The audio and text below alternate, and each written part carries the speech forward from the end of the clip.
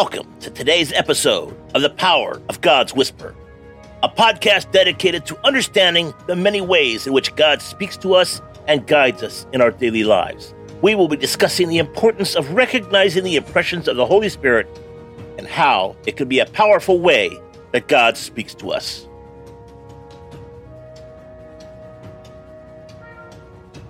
Today's episode, Constant State of Noise. And today's scripture, 1 Kings 19, 12 through 13. After the earthquake came a fire, but the Lord was not in the fire. And after the fire came a gentle whisper. When Elijah heard it, he pulled his cloak over his face and went out and stood at the mouth of the cave. And a voice said to him, "What are you doing here, Elijah?" In our busy lives, we often find ourselves in a constant state of noise. Their minds, hearts, they're always racing. But if we want to hear God's voice, we need to learn to practice stillness.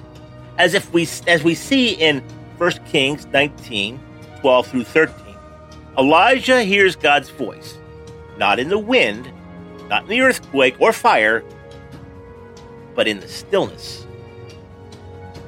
The first question we must ask ourselves is, what does it mean to practice stillness?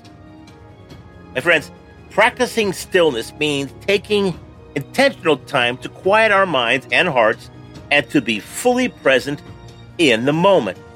It means creating a space for God to speak to us without distractions of our daily lives. This can be done through practices like meditation, prayer, or just simply sitting in silence. A second question we must ask ourselves is, why is it important to practice stillness? Practicing stillness is important because it allows us to connect with God in, a deeper way. When we are constantly surrounded by noise and distractions, it can be difficult to hear God's voice.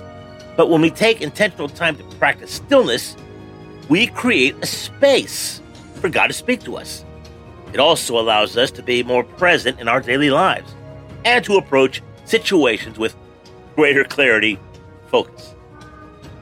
Third question we must ask ourselves is, how can we practice stillness in our daily lives? There are many ways to practice stillness, and it will look different for each person. Some may choose to practice meditation or mindfulness, while others may find solace in prayer or in journaling. The key is to find practice that works for you and to make it a constant part of your daily routine. So what's today's call of action? As followers of Christ, we are called to listen to God for God's voice and to follow his lead. But in order to do that, we must learn to practice stillness. I challenge you to take intentional time each day to be still and listen for God's voice. Whether it's for 5 minutes or an hour, create a space for God to speak to you. It may be uncomfortable at first, but as you continue to practice stillness, you will find that it becomes easier and more natural. In conclusion, the world will tell you to be busy, but God will tell you to be still. Don't let the noise of the world drown out the voice of God. Take intentional time to practice stillness and listen for his voice. Let's pray. Thank you, Father God. Father, I dedicate my morning, the early morning, to talking to you, being patient, and waiting for you to speak to me with that soft, whispering tone.